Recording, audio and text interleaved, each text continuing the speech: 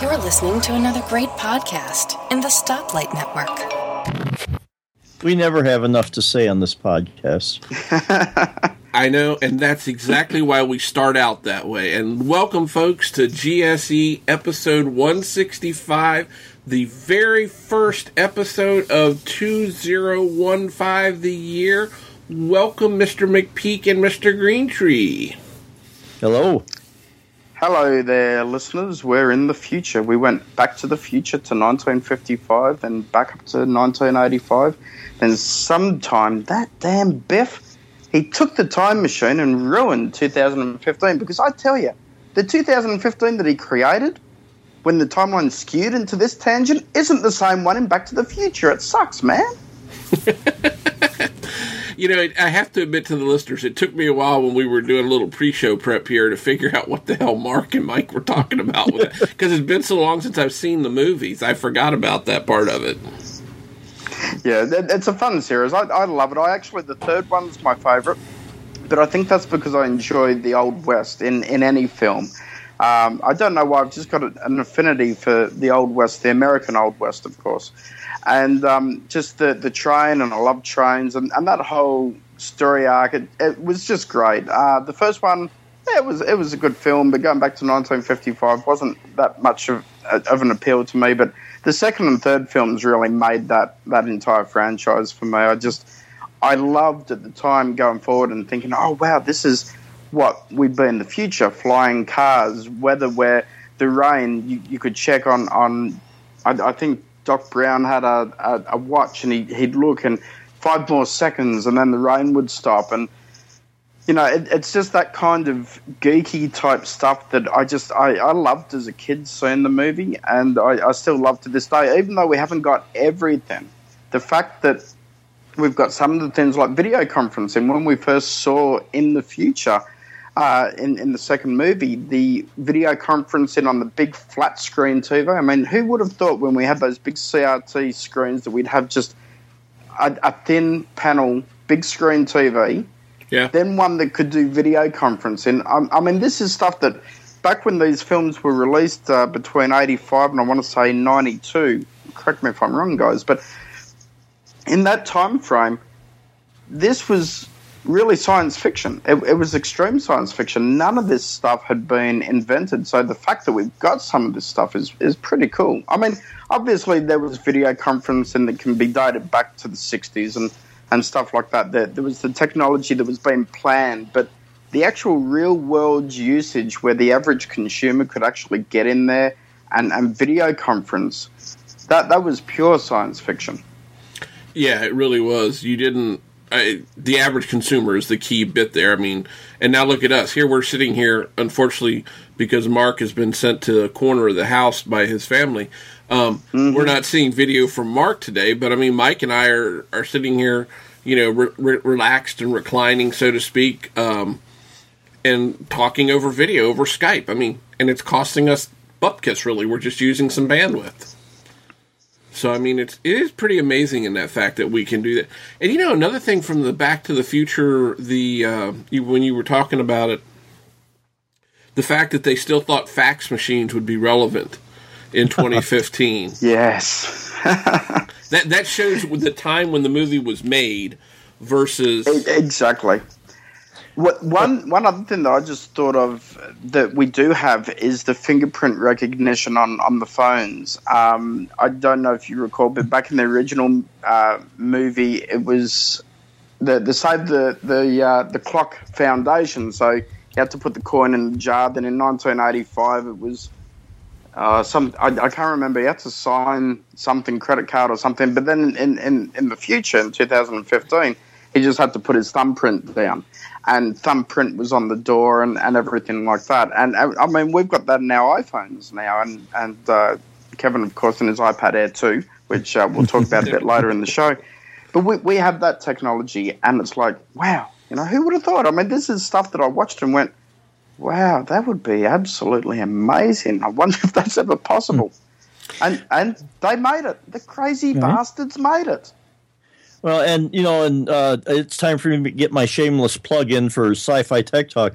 We did I think the Back to the Future trilogy, I think we just kind of meandered around through them all, and we talked about that one. And I kind of like the first one. I just kind of like the concept of going back in time and influencing the future, like giving Chuck Berry the idea to record. Oh shoot! I can't remember the name of the song. Rock Around, not Rock Around. No, crap.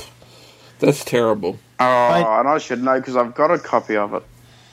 Chuck, this is Johnny wonderful Be Good. podcasting. Johnny Be Good. Johnny Yes. Be Good. There we go. Yeah. Okay. Yeah. My mind finally kicked it. The idea of inspiring that, or inspiring the creation of skateboards, and then and this year we're supposed to be getting hoverboards, and there is a company out there that is working.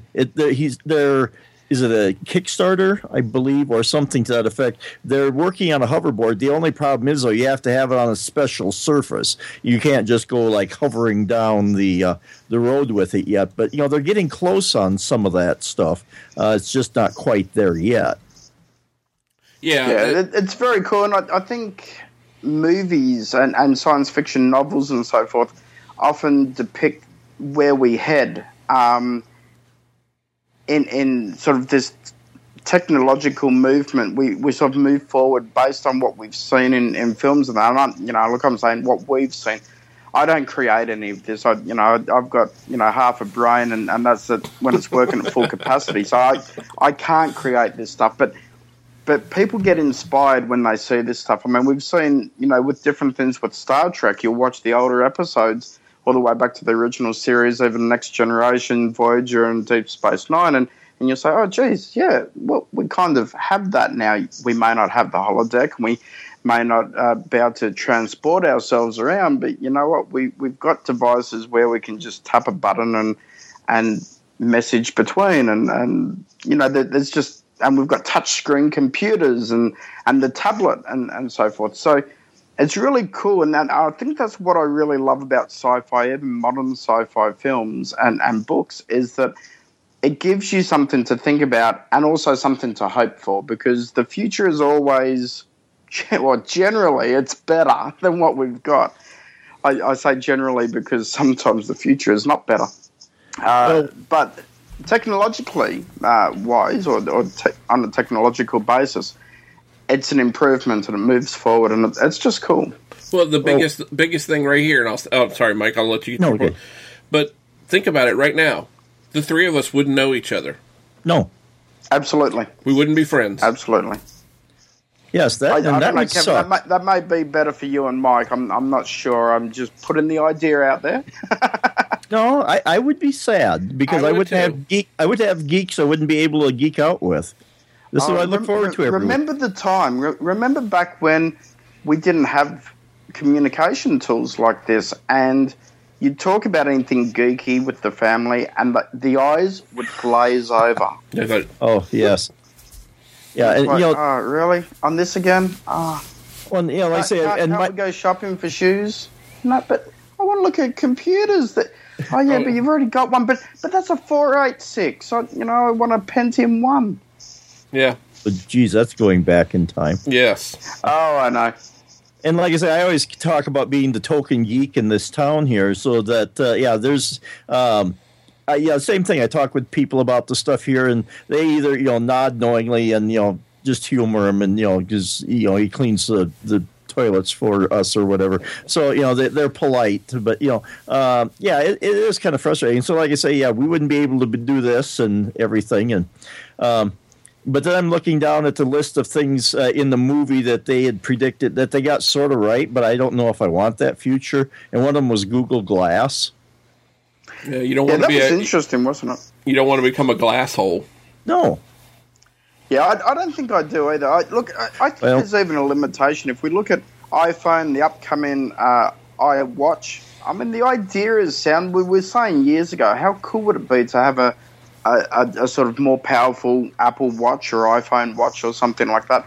But I think once you start having these wearable technologies, I don't know, it becomes even more invasive to your general life and general style of living than the iPhone is and the iPad is today. I mean, so quickly we go and grab these devices anyway. Do we really need something else that's at eye level or wrist level that removes the barrier even further? Well, then it almost feels like we're becoming Borg or something like that, where we start implanting stuff. And I mean, I would like to have the idea when they first announced Google Glass. I thought it was going to be interesting, but now it just looks kind of weird. But I do like the idea of being able to access information if you can do it without people realizing that you're doing it. Because I've always said one of my things is I can recognize faces, but I can't remember names worth crap. And so if I could just have that little thing that would feed information, this is so-and-so, and, give me, information. So I go, oh, yeah. So I don't, it would help in awkward social situations if I could get that information so I wouldn't have to stumble around and look like an idiot when I'm talking to people. That would work for me. I still look like an idiot. It's actually surprising that near-field communications, that there hasn't been some sort of technology set up like that where once you get close to someone else, then the phone can give you a dossier, perhaps someone's Facebook or Twitter page or about.me page or something, so you can go, oh, you're on a subway or something, or you're just out in a public place, and you go, oh, okay, oh, you're a geek too. Hey, I can talk to you. Hello. That'd be pretty cool. The secret handshake. Well, the secret handshake, and then it could even buzz you when you meet up with like-minded people. Guys, we need to build an app. I think that's what has to happen. We've got to build an app that uses this technology. Yeah, I'm still worried about you sending me little heartbeats on my wrist with the Apple Watch. Whoa. You were going to send me those heartbeats. I was going to put a knife through the heart. Okay. Well, and then you guys started going down that way, and it reminded me, I've heard a discussion on, I think it was the Mac Observer's Daily podcast. They were talking about, there's several apps out there now that people install it in their phone, and it will alert you when there are people nearby who want to cuddle. That reminds me of a funny story. Oh, shit. Yeah, and I don't know. I call me old-fashioned, but I don't know if I cuddle with my wife, but I don't know if I would cuddle with somebody I didn't really know. That just seems weird. Okay, here's the story, and I got to tell it because this is about Gretel. Anyway, she went for a walk one morning. This would be about a month or so ago. And I got up early, went for a morning walk on a Sunday, and anyway, she went after me. And there's this really nice old guy that lives in our area. And when I say old, he's mid-80s or so. And he goes for his morning walk around the same time as I do. And anyway, Gretel had never met him or anything like that. And she was walking by, and he just stopped her, as, old guys do, and they like to have a little bit of a chat. And I stop and have a chat with him. He's a nice guy. How many times have I said he's a nice guy? Damn bastard, he's gone after my woman.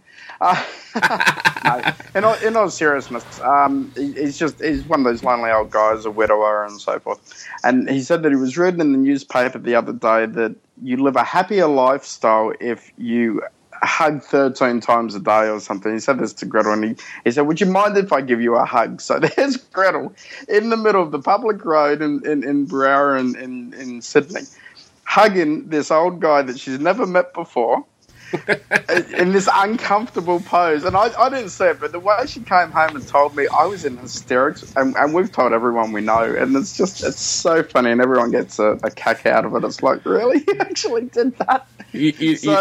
Yeah. You know what that makes me think of? Do you remember the episode of The Big Bang Theory where Raj was hugging Penny and he had to rotate his hips because... Oh, yeah, that raises another funny... No, I better not go. Yeah, we don't need to go too far. I'm just bringing up... and Mike on Sci-Fi Tech Talk, everything goes back to Star Trek. Right. Here everything goes back to the Big Bang Theory. Well, I was thinking about the episode where Sheldon hugged Penny because he actually got Spock's DNA.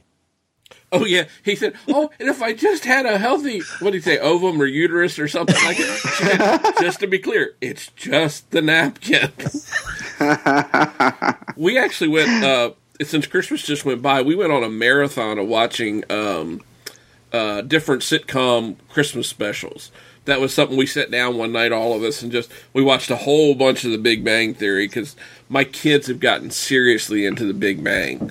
They love to just put in the DVDs, because we're on season 8 now, so I have all 7 seasons on DVD, and we just put it in and let it play, and we will just sit here and watch, Big Bang over, the course of an evening when there's not, and we talk and chat, do other things too. We might play a game, but Big Bang has become the screensaver for our lives, I guess, for lack of a better way. The good thing about it is once you've seen the episode once or twice, you can easily have it on as background. It's almost like listening to music, because you kind of then you stop doing something, then you look up and you have your laugh when you know the punchline's about to come. I think that's what's really good about situation comedy, where it's that short form factor, the 21 minutes or so, and then it just allows you to dip in and dip out as you please. And as you said, it's in place of a screensaver almost. It's just there, and you can have a laugh, and people can come and go as they please. Yeah, we even actually dug out some old shows, and this will kind of lead into another topic eventually, possibly. We watched old episodes of the show Hazel, Dennis the Menace, I'm trying to think, Father Knows Best, Chips, God, I can't remember some of the other. But what about Mr. Bean's Christmas? Oh, that's a staple. I have that on the TV constantly, ready to queue up and go on the USB drive. Absolutely. I love Mr. Bean's Christmas. What's funny, though, on that one, the one that I got that I made a backup copy from off the DVD is different than the episode that I have that's on videotape. I need to get that one and make a copy, because it leaves out the whole section where he gets the turkey and how he gets it. Oh, really? I mean, I knew it. That's strange. Yeah, where he does the guessing.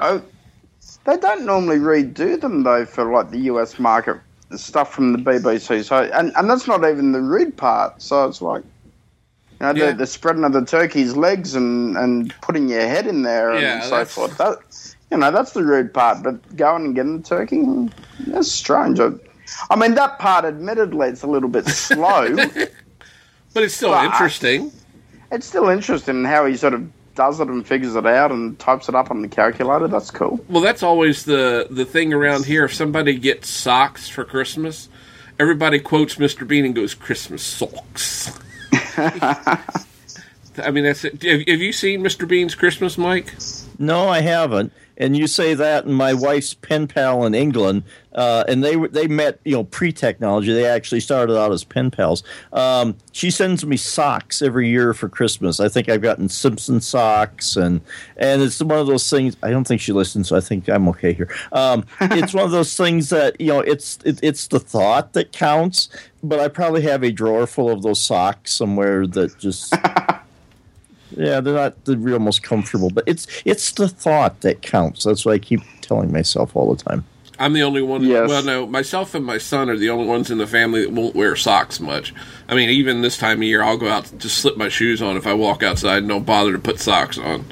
I have to have socks on, but I've got poor circulation, so that even in summer, my feet get cold. So yeah, well, I walk around so much, I have to have something on my feet. So.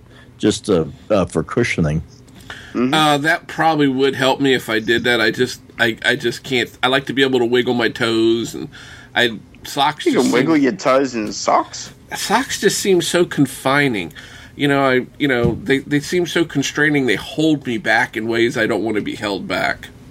Kevin just wants to be free. Pantyhose. No, I don't want to wear pantyhose because they swell up when you fart. Your ankles swell up when you fart. It all runs downhill. That's an old joke. But talking about old shows and Back to the Future stuff, one thing I wanted to bring up before we move on too is I had a question for you guys. The big hype, like right before Christmas and even since then, I've seen tons of tweets about the new Star Wars movie coming out. I guess it's later this year, around Christmas of 2015. If I remember the release. If I remember the release date correctly, and I'm going to hold my opinion. I'm going to start with Mike, see if he has an opinion on. Is he happy about it? Neutral about it? Really doesn't give him. Well, I watched the original Star Wars movies, and I liked them. I wasn't crazy about them. I guess and I know there's not really that divide that people want to make between Star Wars and Star Trek, but I'm a little more Star Trek, but I did like Star Wars, the originals. Then they released the next three, which was actually the first three, and kind of, effed that up, I think, to a degree. I don't know that I hate them as bad as some people do, but I don't think they did it. So I'm a little concerned if they can, get their mojo back for these next three or the next however many more they put up. If they do it right, it would be good. And see, who is it? Disney that owns the Star Wars now? Yeah, and Disney owns Marvel. Not that that's necessarily. I don't know if there's cross-pollination going on. Marvel has done well with their movies. If some of that could get transferred through Disney over to the Star Wars franchise, if they could commingle people or do something and do it, that might work. Because, like I say, Marvel's done well, and if they could bring some of that to Star Wars, that would be great. But I'm just cautious to see what they do and how they do it. I mean, it's Disney. Disney can crank out hits, but I don't.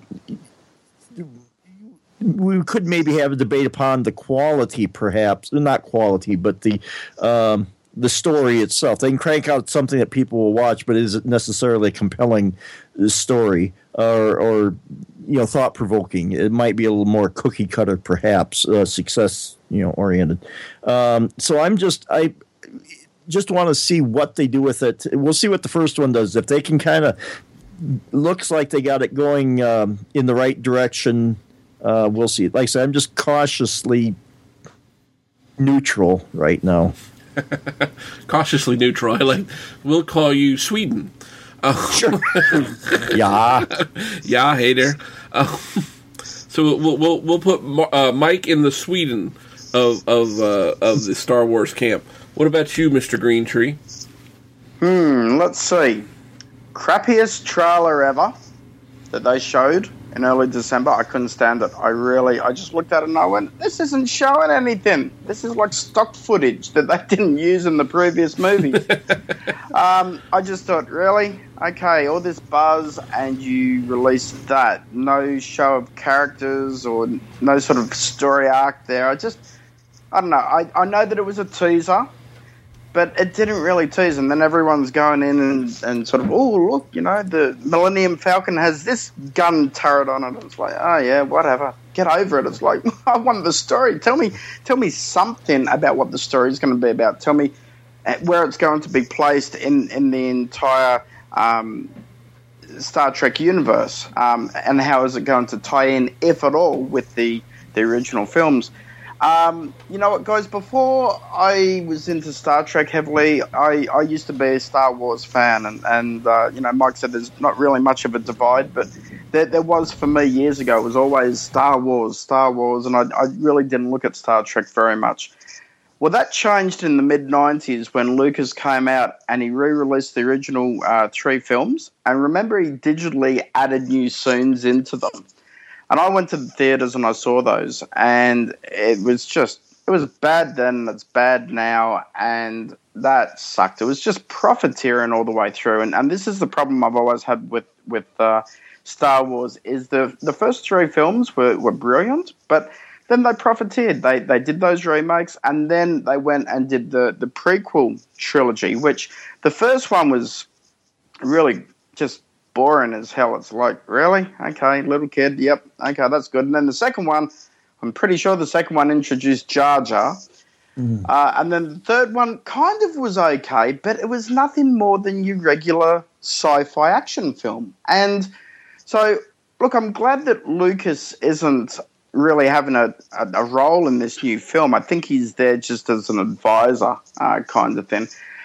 But I think the biggest problem I've got is I've got J.J. Abrams doing this, and he's, of course, done the last 2 Star Trek movies. And I don't know as I want Star Trek and Star Wars to be done by the same guy. I think they're 2 separate visions, 2 separate universes, and I want them to be separate. And no matter how smart J.J. Abrams is and how creative he is, there's going to be crossover. And even if there's not intentional crossover, people are going to compare them in that crossover sense and say, well, it was his films, his vision. Oh, look, lens flare. There we go. Okay, so it links into Star Trek. And honestly, I didn't notice lens flare in the Star Trek movies until everyone started crapping on about it. So it's like, really? Unfortunately, sometimes I think people can pick apart a movie a little bit too much. For me, the new Star Wars has to be a great story, great special effects, great action, hark back to the original films, but not be a continuation of the original films, but its own independent story. And whatever happens, I don't want it anywhere near the Star Trek universe. I don't want to cross-pollination.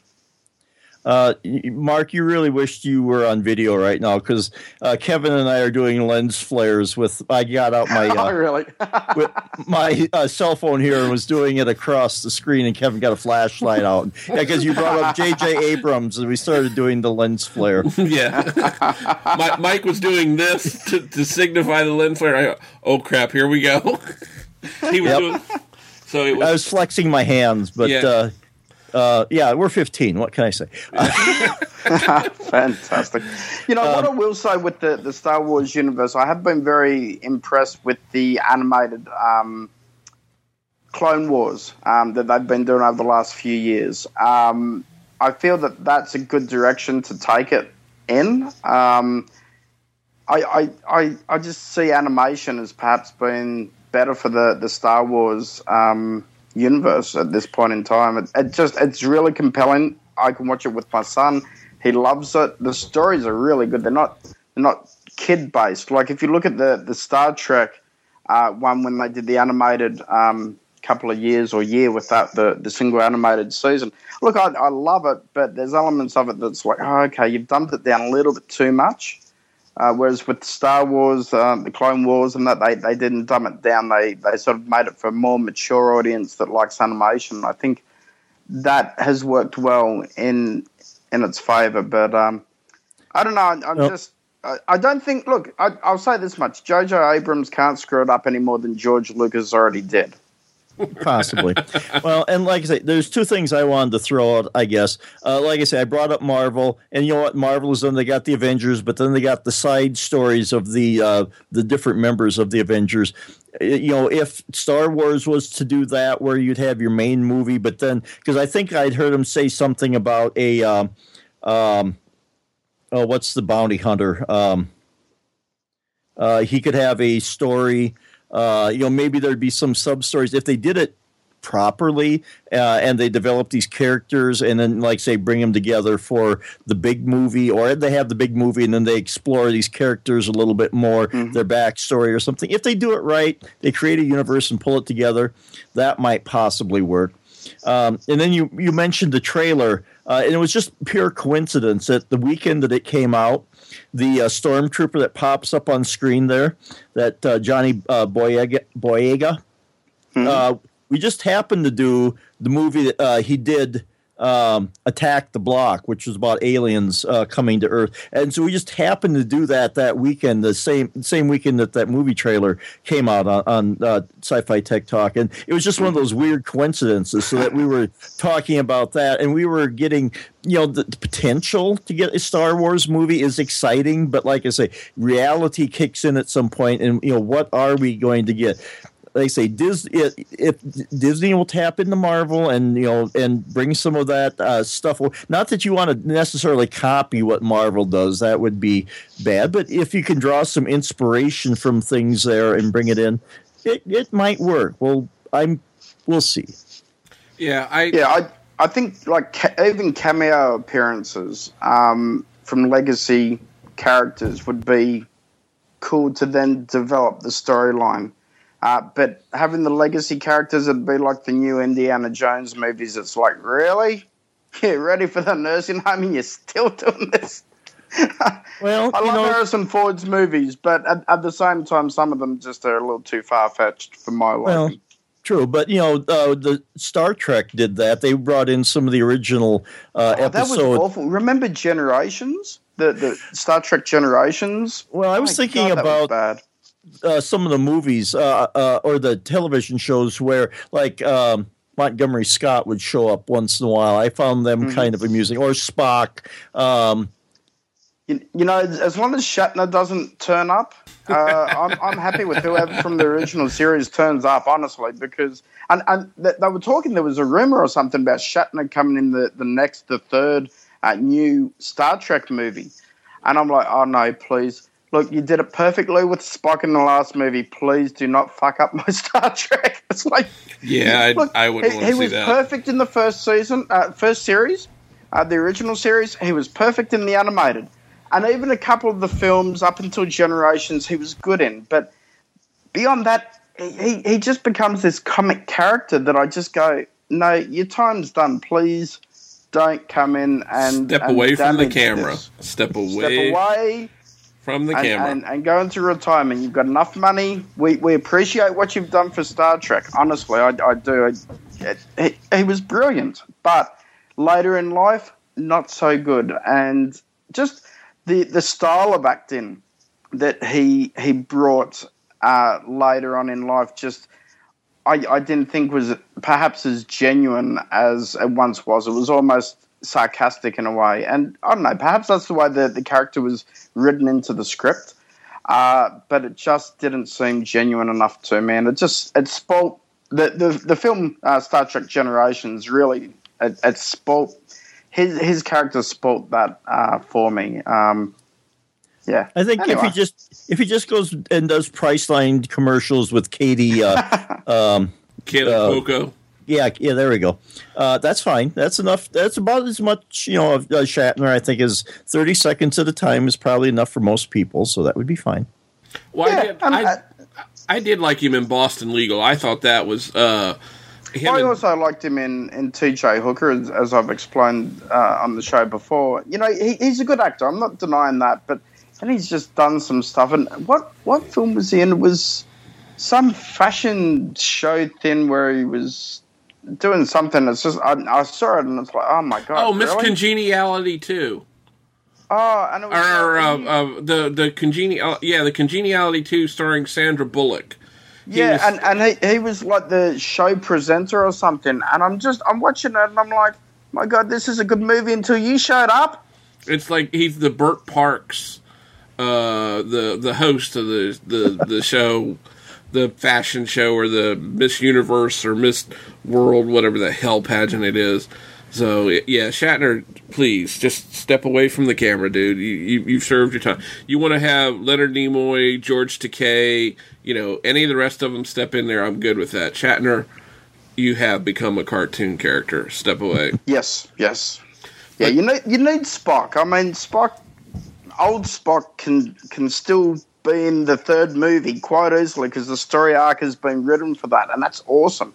Who doesn't love Spock? I mean, what a character. I mean, Leonard Nimoy is a great actor in and of himself. I've seen him do some other things, and he's a good actor. I like him.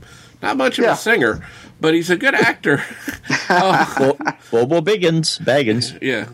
Bilbo Baggins. You know what? You know what's really funny, as you guys know, I collect vinyl records and so forth, and we're seeing with the big vinyl resurgence now that just continues to increase. It's absolutely incredible. But we're seeing all these old records get repressed, and Shatner's old record came out at my local record store, and I was looking at it going, do I want to get this just to say that I've got this and just to take photos of it and put it on social media? And I thought, no.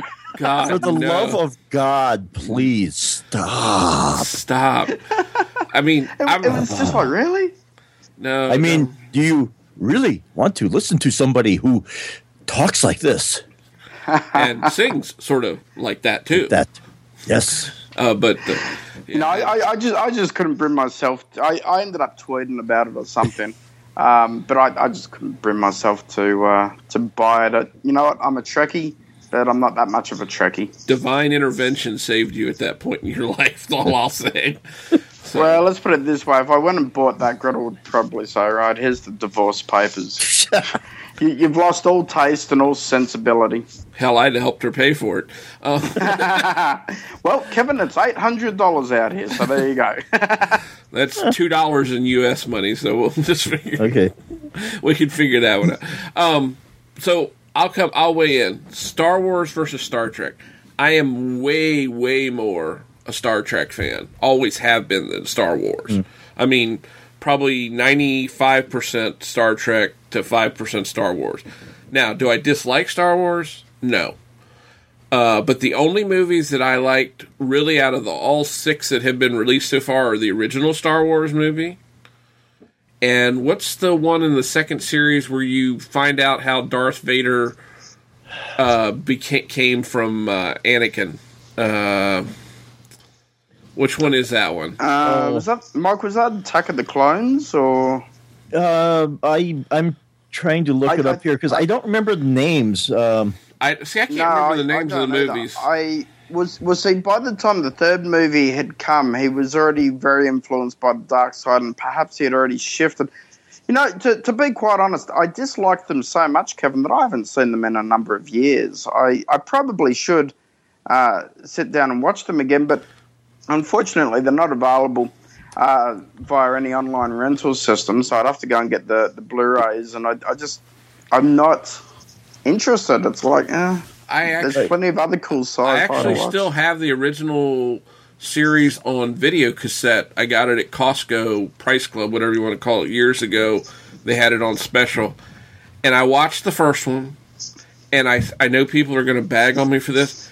I cannot stay awake through the second and third one continuously. They put me to sleep. Can I be quite honest? And this will shame me like nothing else. Star Trek has the capability, if I watch it at a certain time at night, if I'm not tired, but I'll get 20 minutes in and then I'll start to just drift off. I look at that fondly though, and I say, well, this is actually not too bad because I'm enjoying it. It's really, really a good experience, and I'm comfortable with the story. So yeah. I kind of say to myself, well, I can fall asleep because I'm enjoying it. I don't want to turn it off though. I'll sort of open the eyes and I missed 10 minutes, and then I feel bad and I want to go and watch the 10 minutes back again. Yeah, so, no, I understand that feeling. The Star Trek, I somehow get sucked into those, and I cannot, just like the Iron Man movies, I will get so sucked into those that, and I've watched them I don't know how many times now, I cannot go to sleep because I've seen these movies and I'm going, what's going to happen. You can quote some of the dialogue in these movies. Mm-hmm. Yep. But I can't do that. Star Wars, even the first one now, and I haven't seen it in a while, I probably could stay awake through the first one, but the second and third ones of the original 3, I cannot stay awake through. I've seen them. It's been a while since I've seen them, but it's like, I just lose interest and go to sleep, or I switch to a second screen, doing the second screen experience. I pull out my iPad or my iPhone or stick a screwdriver in my brain or something like that. I like that. I'm just wondering, and I'm wondering what you guys think. Sometimes when we watch a film, like say for instance the James Bond series, I absolutely adore James Bond, but I don't watch it for the story arc. I watch it for the action and seeing Bond get the girl and seeing Bond get out of danger. Asked me what the story was about, and I couldn't honestly tell you. It's like, I don't know, it was an action flick. And I kind of almost put Star Wars in there. I don't really care too much about the trade routes and the turmoil that's going on there, just because the story hasn't driven me to that. Whereas with Star Trek, I tend to get interested in the story, interested in the backstory of all these different cultures and so forth that they come across.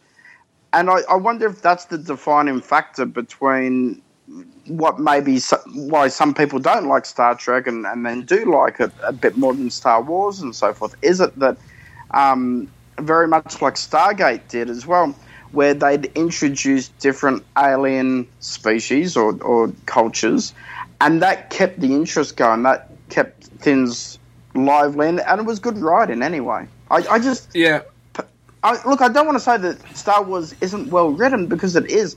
And George Lucas, all my bagging aside, he is a brilliant visionary. He had a great idea and a great story, but the story does get lost on me. I just want to see Luke defeat Vader, and that's it.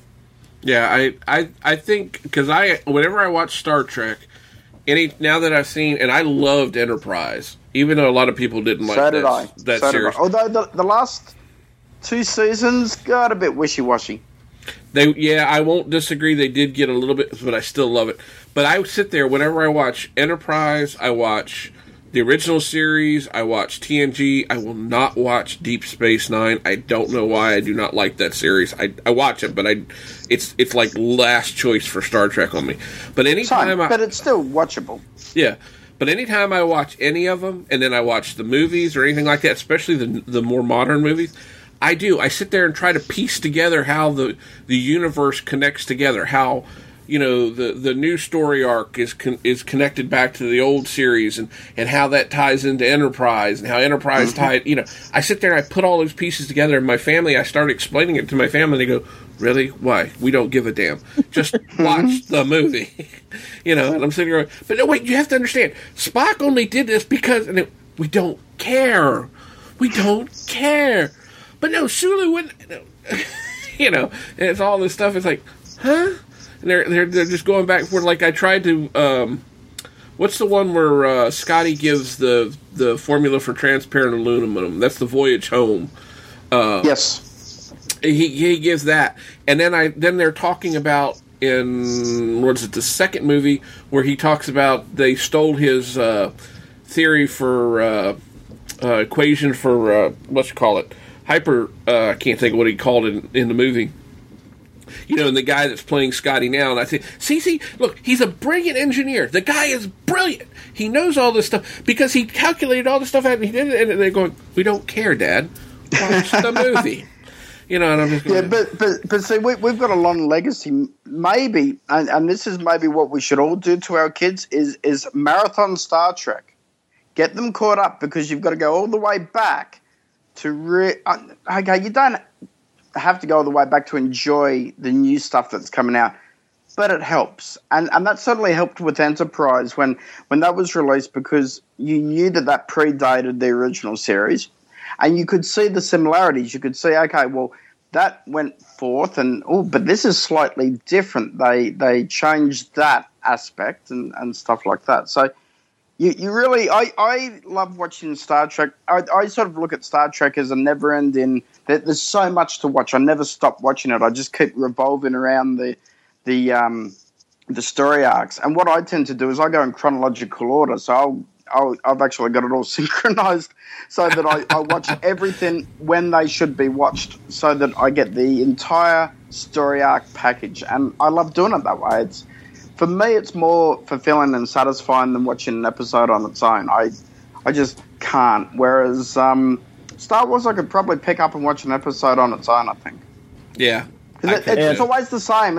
It's they're fighting over trade routes. Well, and one thing I wanted to throw out, that a good companion to go with the Star Trek episodes, I like listening to it, is the Mission Log podcast. With Ken Ray and I can't think of the other guy's name right now. I was trying to look it up, but they go by through episode by episode, and they do a podcast on each show in chronological order.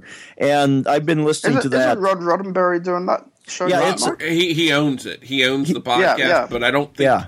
I don't think Rod does much on the podcast, does he? He guests. I haven't listened very often. I've listened a few times, but not very often. He guests on there from time to time. He'll pop in, but it's Ken Ray and it bugs me. I'm trying to look. I'm on the site here, and they aren't showing the names. I apologize if they actually happen to listen to Ken, this. you got to fix this. Yes, Ken Ray, please fix your site so that we know who the other guy is. Yeah, because I like them both, and they both bring insights and things, and they will pick apart each episode and look at the meanings, morals, and everything else, and it makes you think about some of these. I always liked the Star Trek stuff because it did make you think. They did bring moral and ethical questions to think about, and like we always like to say on Tech Talk is that science fiction gives you that way to look at uncomfortable social problems in a way that you take the uncomfortableness out of it by making it something different, even though you're exploring the same basic idea. And it gives you a way to kind of explore these things without setting off people's, hitting hot button topics and just be able to go through and explore these things. And like I say, and Star Trek was full of that. And like I say, I like this episode, this podcast, because even though I don't watch each one, I still remember most of them. Because except for I think Enterprise, I've watched a few of those episodes, but I've watched I think probably all the rest of the other ones, and so I just kind of go by memory. And once they start talking, it comes back to me. But I just like the insight that they bring to this and the humor and a lot of that stuff. So if you're into Star Trek, I would certainly go listen to that podcast. And Michael Champion, I knew that his name would come to me eventually. Ken Ray and Michael Champion, they do a good job, and it's fun and quirky, and just a good way. If you're really into Star Trek, go listen to that one and just enjoy yourself. Yeah, I need to go back, pick up and listen to it, because it's been a hit or miss when I've listened to it. Not the show; the show's good, but it's not something that works in. Yeah, because I'm changing up my podcast listening again. I'm a huge podcast listener. We've talked about that ad nauseum. I'm trying to introduce Sci-Fi Tech Talk is a good example of one of them. Merlin Mann, Andy Anotka, stuff that's not directly Mac related, because I'm getting too much Mac news. It's pretty boring, isn't it? And look, I do a Mac-related show, and it does get you down. It's like the same talking heads talking about the same stuff repeatedly, and there's not enough. It's a small innovation pool at the moment. It is a small pool. It's a small pool to fish from, so that's part of the problem. And everybody, all the Mac podcasts I listen to, I absolutely love all the shows, but I'm trying to mix in some other stuff to get a different bent on things. And again, Mike, I dearly love Sci-Fi Tech Talk. Oh. I dearly love that show, and I don't listen to them in the order which you all release them. Well, it's kind of irrelevant. You know what I do? I pick and choose, and it's like, oh, that's an interesting topic. And that's the way I kind of do it. Instead of subscribing, I wait for the tweet feed to come out and go, ooh, okay. And we don't, there's not necessarily a thread that runs through them, although we call back to different episodes once in a while. But, you don't have to listen to them in chronological order. Right. If there's some there that, catch your fancy, by all means, go listen to it. And if you have any, I'll get done shamelessly plugging here. But if you have any thoughts, let us know. And because we get excited by feedback. We've had some. And hey, Mike, I'll give you some feedback right now. Sure. You guys cost me a lot of money. Because every time you do a show, it's like, oh, I don't have that, and it sounds good, I want it, and then I go and buy it. Oh, the Snowpiercer. That's a good thing. Don't worry. That's the influence in that. Right. Because there's been a lot of things that you guys have talked about, and a lot of films and different books and that, and I've gone, wow, I've either heard of that or I've never even seen it before. How did I even miss this? I think that I'm fairly wide read and watched when it comes to sci-fi and so forth, but truth be told, I'm not. I've missed out on a lot. And frankly, I would like to say that we do know a fair amount, but some of these things we just pulled them out of our butt, like the one we're going to do. That Starship must have hurt. Oh yeah, it was tough. Well, like the one that we're going to do this Saturday or this Sunday. That warp core would burn. Yes, it would. Those nacelles. But we're going to do one that was on the Sci-Fi channel called Ascension, which was a 6-hour miniseries. it was just on last week, and I think it's still on the website if a person wants to go stream it. But it was the basic idea is that this 100-year multi-generational mission that we are sending people out to, settle a new colony, settle away from Earth. And that's all I'm going to say about it, because you got to watch the movie. It sounds a bit like the 100. Well, yeah. Okay, I don't know that one.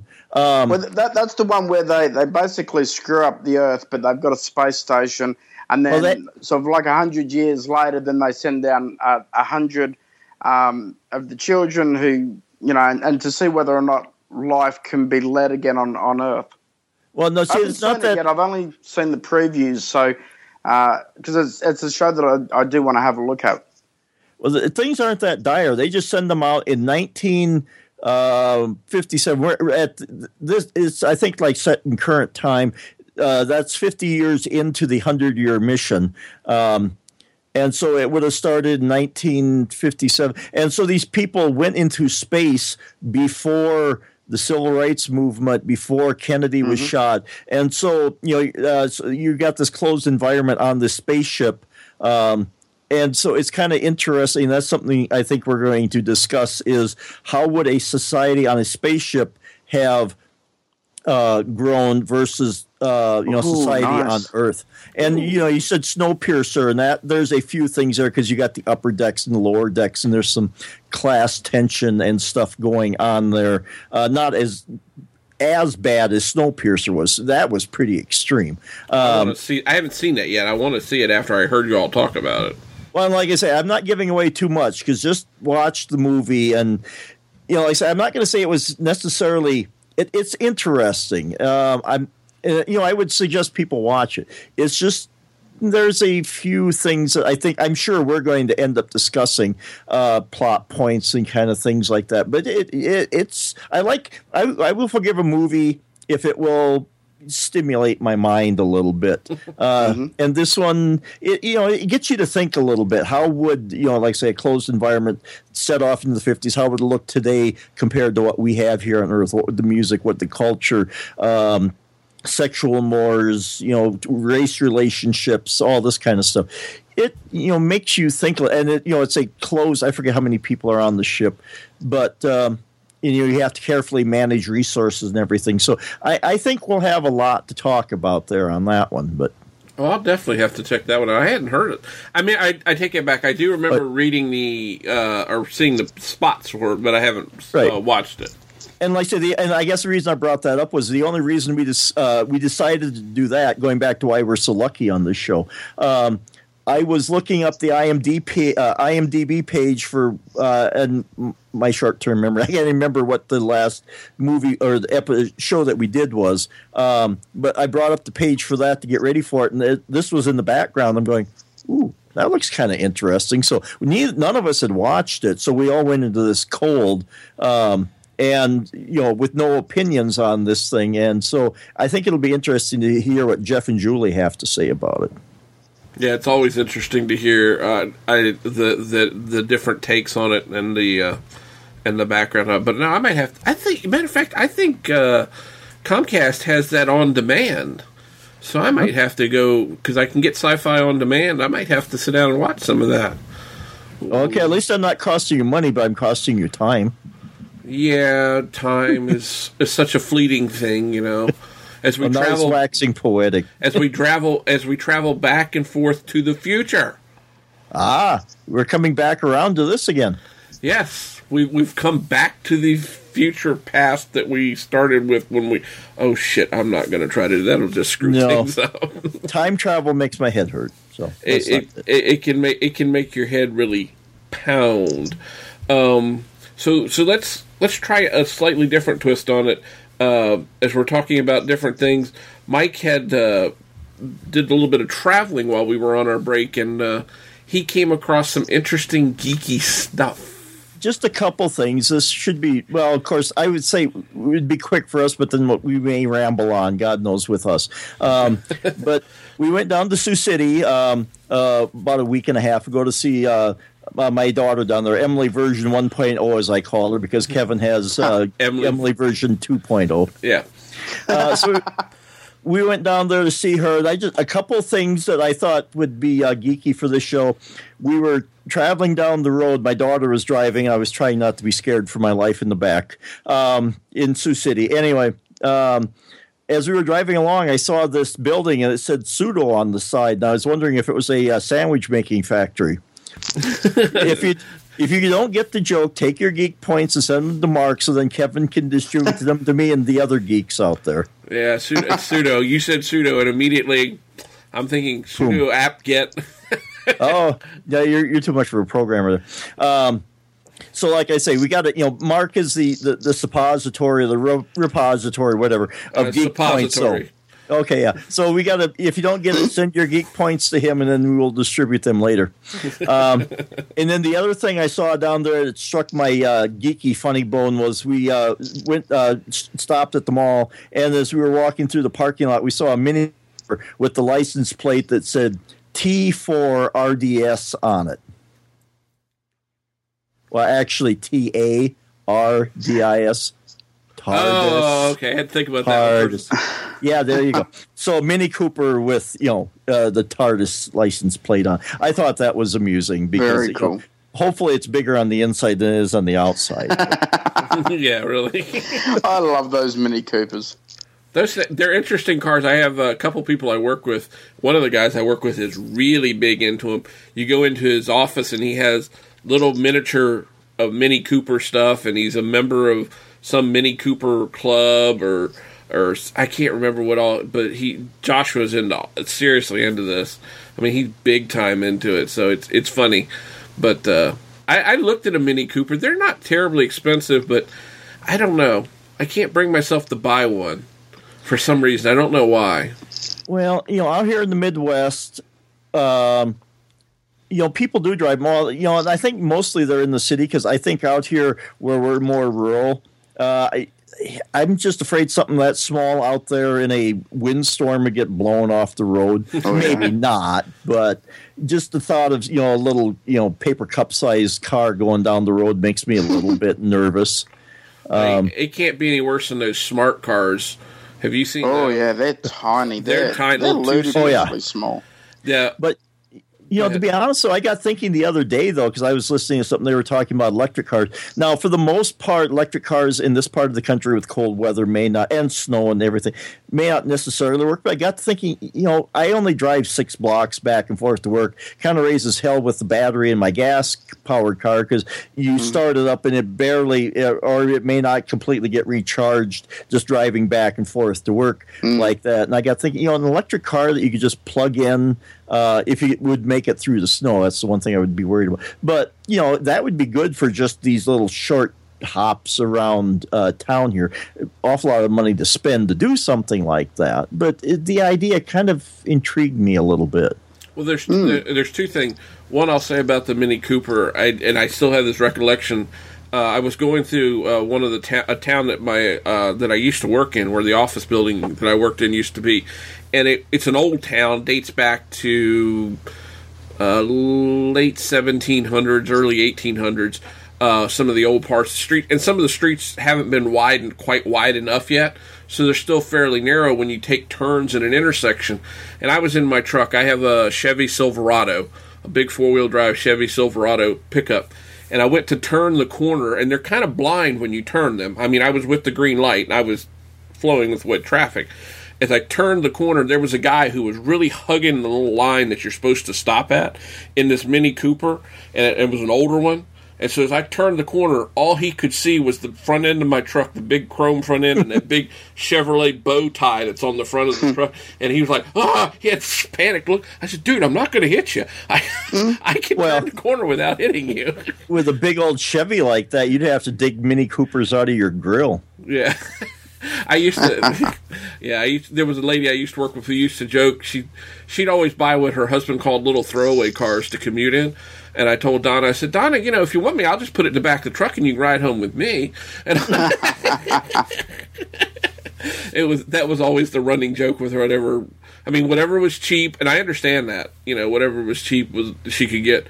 But you made an interesting point about electric cars. I hear everybody saying, why would anybody buy a gasoline-powered vehicle in today's world? I'm going, no electric car that I know of has enough range for me to get to work and back. Right. I don't think any of them have a range that are affordable. Let me quote that. I think some of the Teslas do. But I don't think any of them have a range of much more than about 80 miles. Give or take, and assuming you're not sitting in traffic or anything like that. I have. Plus, my question is, how much better are they for the environment anyway? Because you're still going through. I know you guys in the States that use predominantly nuclear powered and so forth. Out here, we still burn coal. We do too here. Well, yep. We're still putting fossil fuels into the air. So it's like, okay, maybe it helps. I don't know, but there's been nothing for me to say, hey, this will definitely reduce X amount by X amount. I just don't see it, and they're much more expensive too. So that's the other problem. Right. Well, what it actually is probably pollution redistribution. Because I understand in like bigger cities, smog and that kind of stuff because of engines, it would take it from there and probably transfer it because there's a lot of coal power plants up in North Dakota. Because I've taken our rural electric cooperative, took on a bus tour up there, and we saw the coal being mined and the plants being run and everything like that. So the pollution would come up here to the Great Plains where it wouldn't be as troublesome as smog in the city would be. So I do kind of understand that you're not going to reduce pollution, you're going to redistribute it. Well, but you also then, I mean, I don't know what the offset is, how much additional fossil fuels you would burn to generate the electricity versus the pollutants that are generated from a gasoline engine. Anyway, there's probably some. I would imagine. Plus, you've got the battery technology too. Well, then that's a whole separate pollutant. What do you do with those batteries when they're spent?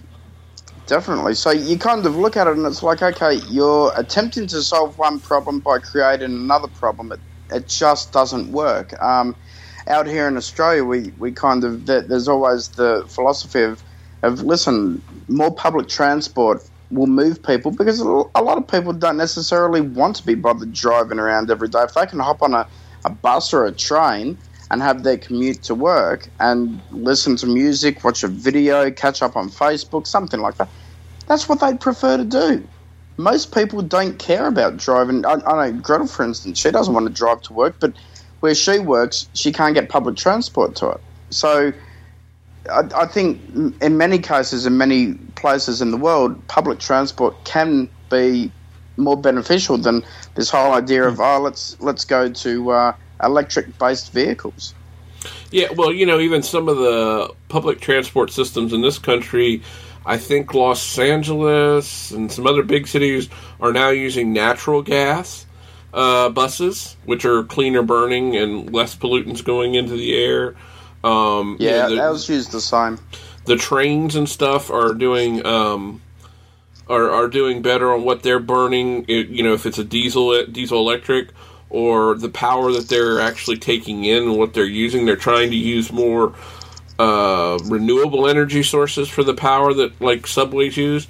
But I have the problem: public transit from where I live to where I work doesn't exist.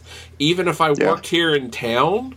In the town I live in, there is some public transit, but it's okay for a town of the city has. I live outside the city. It's about a population of about 25,000 people. I can't remember, somewhere around there. Other than a few major places, I'd still probably have to walk 3 or 4 blocks, to catch a bus, and then 3 or 4 blocks from a bus to most any place I'd probably work, unless I happen to, fall off the bus in front of the office building or something like that. But, public transit doesn't, everybody says do this, do that. Why are you doing it? It's a lifestyle I grew up with, and unfortunately, it's a lifestyle that I'm perpetuating to some extent, I guess, but I don't know. But hey, you know it. You need a job, you need a career, and that's where you've got to go. Yeah. And I mean that's where government and future planning worldwide. That's where those guys need to pull their finger out and say, well, listen, we've got to make this easier and better. I'm sure in America it's as bad as it is out here, where we have peak hour now 7 days a week, and there's no dedicated peak hour time. Back when I was growing up, there used to be 2 hours in the morning, 2 hours in the evening, where it would be mass hysteria and you couldn't move on the roads. It would take you 20 minutes longer. But now, because people start and stop work all the time, because Australia has a love fascination with the car and everyone has to have their own car and all this kind of stuff, it's bedlam. You go in towards the city and you just sit and you wait and sit in and idle in a car. You just burn in more fuel. Yeah, right. And you just more pollution and so forth. It's really something that only governments can make a change, because if you can't get to the place you need to go to, especially on a regular basis, you're never going to use public transport. Yeah. Well, and then we have rush hours, what you're talking about, the peak hour here.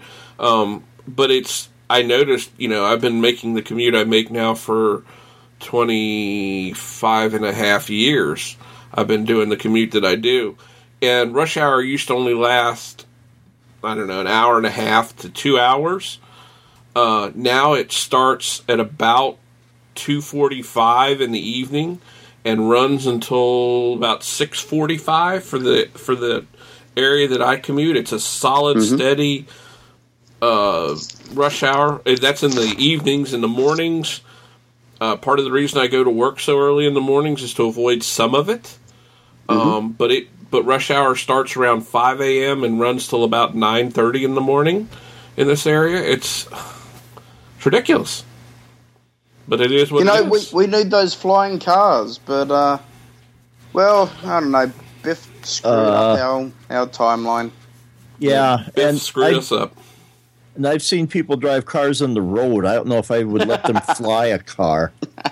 That was always far-fetched, but it was always interesting. I love, though, they kind of fixed that problem where once they actually got to a certain height and then they got on like the air freeway kind of thing, it went on autopilot. And that was kind of cool.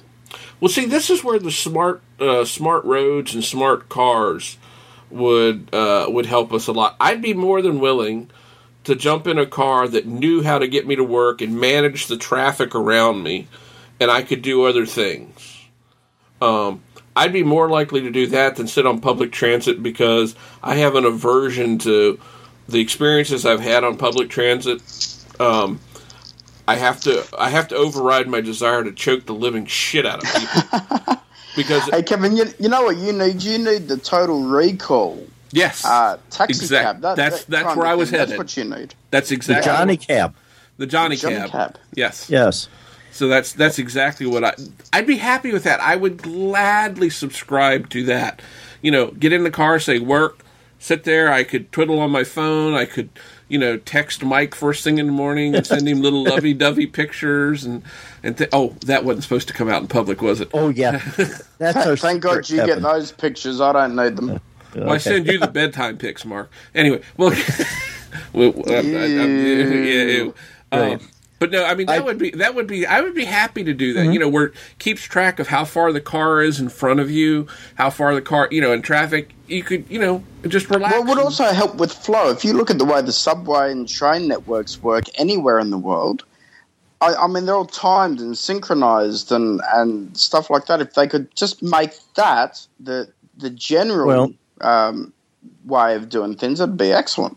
What I was thinking of was from a Minority Report, where they had the cars going, up the side of the buildings, and it was managed, traffic or whatever, and you just got in and it did it for you. But yeah, something like that, because I wouldn't mind. Yeah, because when a few years ago we went on vacation to Minneapolis, and so we decided that we don't like driving in the city because it is nuts. So we decided to use public transportation, and for us this was a learning experience.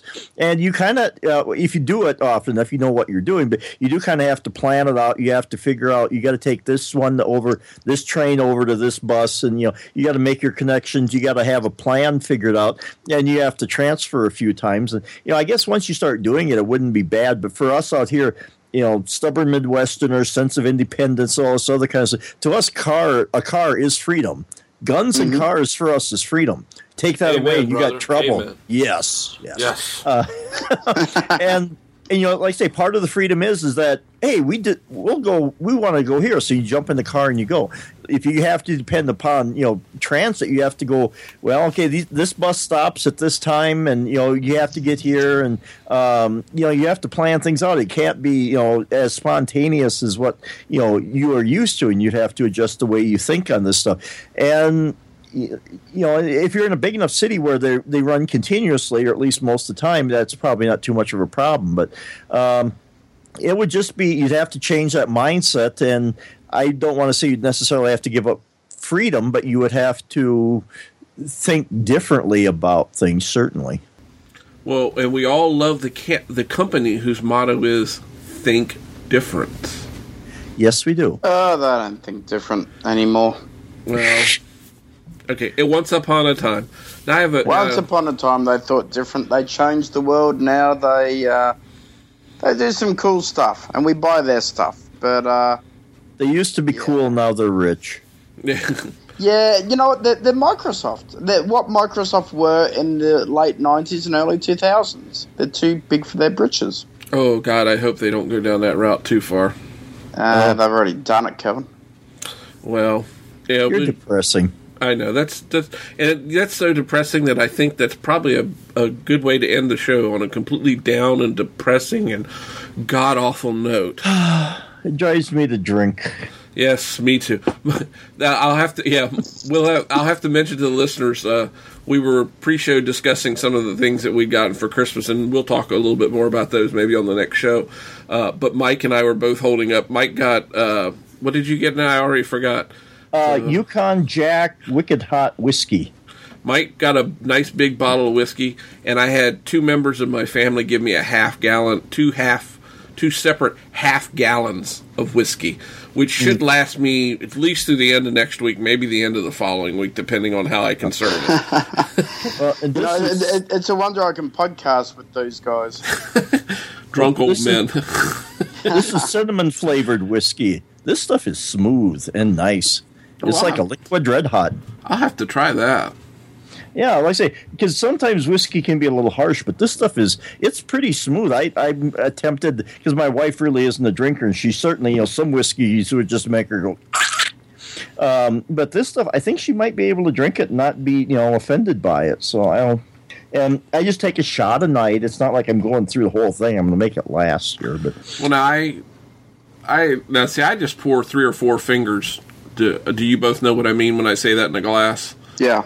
Okay, I'll put 3 or 4 fingers of whiskey in a glass, and I'll just drink it, sip it most of the time. It'll last me, 15 minutes or so to sip through a glass of whiskey.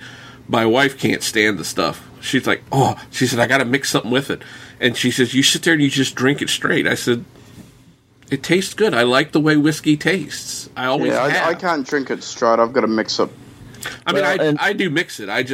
But I also like it straight. I just find it's too strong for me when I drink it straight. So, well, you're also talking to somebody that grew up in an area where moonshine was prevalent.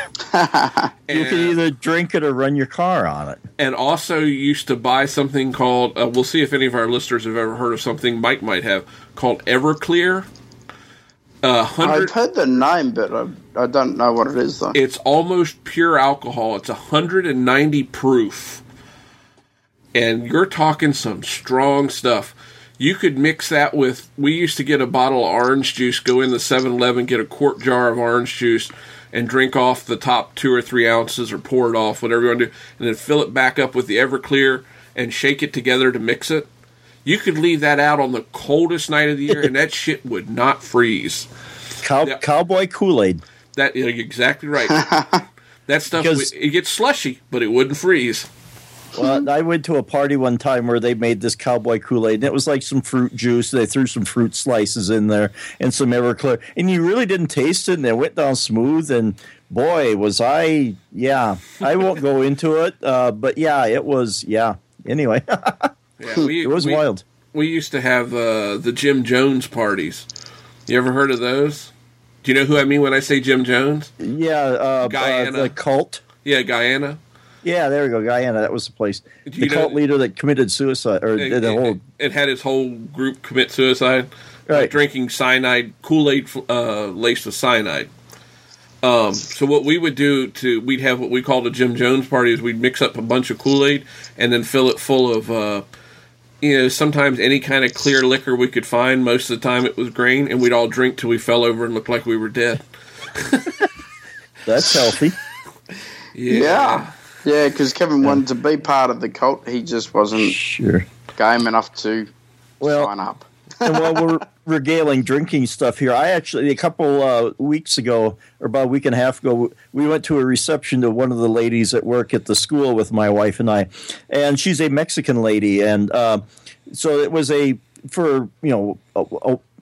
Midwestern community of awfully white folks here. It was kind of interesting to go to a Mexican wedding reception, and they had tequila there. And tequila, yeah, and I took a shot at it. It wasn't bad. If I would have swallowed it, just drank it straight down, but I kind of paused, and so it kind of, I got it down. It wasn't bad, but it wasn't bad stuff. If I could have just taken a straight shot, I think it would have been good stuff. So let's see, tequila. What is it? Lick it. You lick it, suck it, and slam it. Is that right? You lick the salt. You lick the salt, suck the lime, and then slam the shot of tequila, if I remember right. It's been a long time since I did tequila shots. We had no lime, we had no salt. We just threw her back. Yep. Should just licked your hand. That's what we did with. That's what we used to do. We used to do shots of grain that way. We just slam them back. So it was a cheap way to get drunk. Is all I'll say. Yeah. So, on that note, after Mike and I have talked about our old drinking habits, I think we'll close out the show, as I said, before we devolve into litigation type of things that could get us both in trouble. And maybe Mark, too. So we'll start in reverse backwards order the other way around in the future. And Mr. Greentree, why don't you tell us where you can be found? In the future, absolutely. I'm always in the future. You guys are always in the past. It's there's a time warp that connects us. Now, I just had a picture of you dressed like Tim Curry and what is the movie? I can't. Now you got the punchline works well when you can remember it. Shit. Rocky Horror Picture Show. I picture Mark dressed like Tim Curry in that. Anyway, go ahead. Now this just makes me want to drink. Well, anything relating to me, simply head across to markgreentree.com. Mr. McPeak, can you tell the listeners, because I'm sure they have no idea who you are or where you can be found? Yeah, or any of those silly podcasts that I do. But you can follow me on Twitter at DSC Chipman, and to find out all the other stuff that I haven't mentioned hitherto, it can be found on about.me/Mike McPeak. That's MCPEEK. Wonderful. If you want to know more about me, follow my ramblings on Twitter. You can follow me on twitter.com/BIG_IN_VA, or you can go over to my about.me page, about.me/Kevin Alder, to find links to some of the other stuff that I might be working on or teasing at some point and talking about. If you want to find out more about the show, please go over to geekiestshowever.com.